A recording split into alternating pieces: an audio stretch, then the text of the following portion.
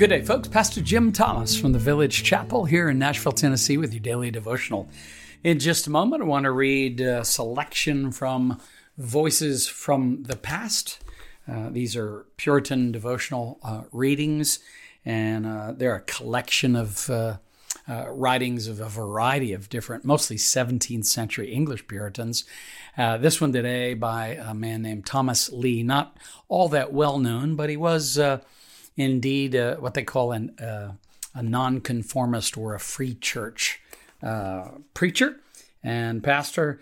And he's going to just reflect a little bit on Isaiah 26, verses 3 and 4. I want to read for you.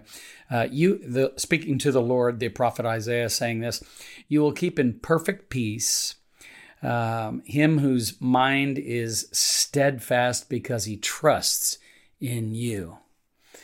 Trust in the Lord forever, verse 4 says, "For the Lord is the rock eternal." Quite a vote of confidence from Isaiah the prophet, and echoed many centuries later here by Thomas Lee, the Puritan, in this reading from Voices from the Past. Here's what Thomas Lee had to say. "The Lord Jehovah should be the sole object of a believer's trust. In stormy and tempestuous seas, we must come to this rock for a refuge. When the sun burns hot, Jonah's gourd will prove insignificant." Of course, a reference reflecting back to the story of the prophet Jonah, the reluctant prophet, I should say. And so his gourd, or the plant that he trusted in and hoped in, would prove insignificant. There is no shadow like that of God's wings. So the shelter of the wings of the Lord. I love these images. They're very poetic, of course. But they do reflect the comfort, the refuge, the safety we find in the Lord. Holy trust is an act of worship proper and peculiar to a holy God. Nothing in creation can share in it, for it would become our idol. Trust in God takes us off the hinges of all other confidences. Even that is, so visual. You can just see how he's just saying everything else. There's nothing in the same category as the Lord, when it comes to ultimately being able to trust in the Lord. There's nothing in all of creation that's worth trusting. Trust in God takes us off the hinges of all other confidences. We cannot trust God and mammon. There must be but one string to the bow of our trust, and that is the Lord. And of course, remember, he's writing in the 17th century. And so for them, bow and arrow, of course. And there's just this one. In other words, there's really just one string on your bow. There's one that you can trust, and it's God and God alone. He says we cannot trust God in mammon. And of course, the idea there is any other commodity that you think you can draw resources from or trust in. Mammon could be money, could be lots of different things, but the idea is something human that you trust in. You can't trust both God and mammon at the same time.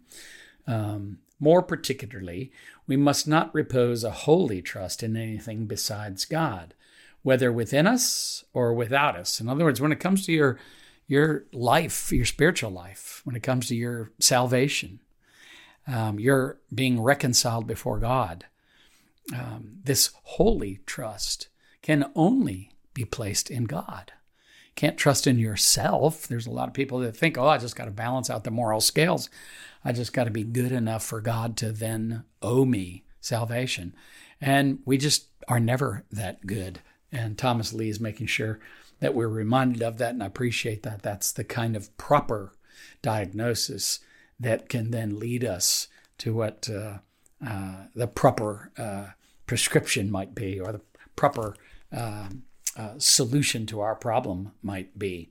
We cannot lean on our own understanding. It will lead us into a bog, and that'd be like quagmire, quicksand, a muddy area where you just end up spinning wheels. You can't get out of it. We cannot trust in our own heart. It is too deceitful. And he's quoting there from Jeremiah 17:9, of course. The heart of man is deceitful. We delude ourselves. Nobody lies to me more than me. I'm often telling myself I'm better than I am. I'm often telling myself I'm worse than I am. And so he's right, as he quotes the prophet Jeremiah there. We cannot trust in our own heart. It is too deceitful. He goes on, we cannot trust our bodily strength.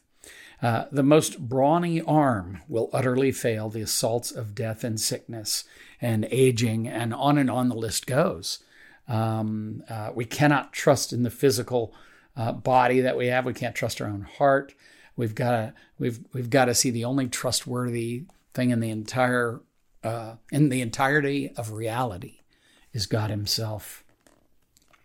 The most brawny arm will utterly fail the assaults of death and sickness. Legs that now stand like pillars of brass will shortly appear what they really are, sinking pillars of molding clay. How visual can he be? He's amazing. His name is Thomas Lee, 17th century Puritan, as I said, Englishman, and just so poetic, so visual in his images there.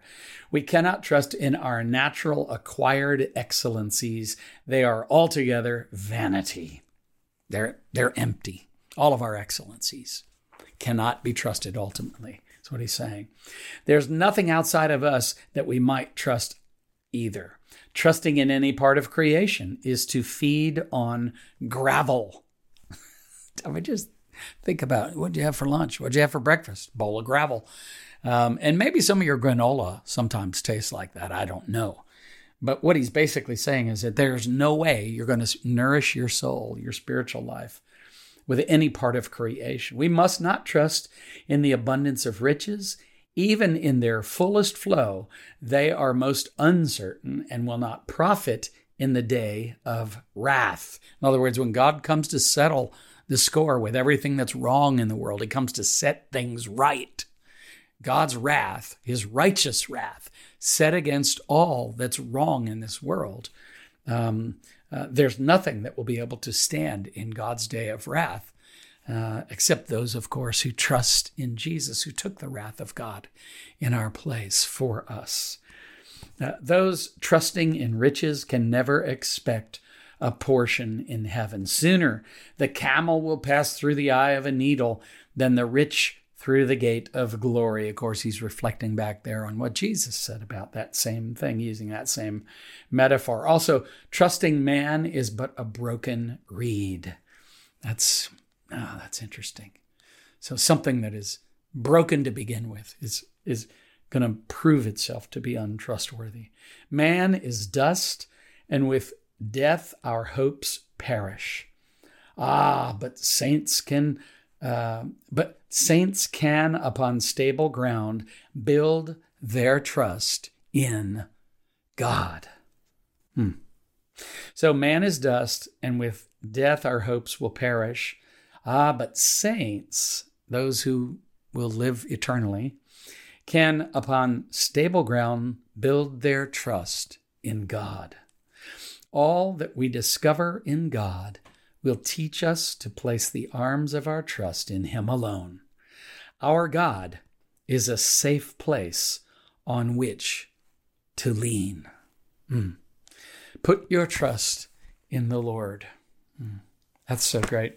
From Thomas Lee, the Puritan, one of the selections in Voices from the Past, a great devotional for you to have if you enjoy the writings of some of the Puritans. Let me pray for us today. Lord, I pray that you would turn our hearts to you. Lord, that in you we would indeed place our trust, our hope, our confidence.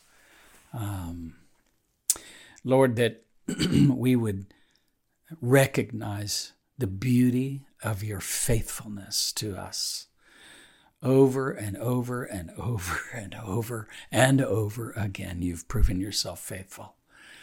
You, Almighty God, who have invited us to call you Abba, Our Father, who art in heaven, hallowed be thy name. Thy kingdom come, thy will be done, on earth as it is in heaven. In my life, in the life of my friends, just as it is in heaven, we pray. In Jesus' name, amen and amen. Have a great day. Daily Devotions with Pastor Jim Thomas is a resource of the Village Chapel in Nashville, Tennessee. If you find this daily devotional beneficial, leave a review and share it with friends and family. For more resources or to support our ministry, visit our website, thevillagechapel.com. Artwork for this podcast by Kim Thomas. Music by Phil Kagi.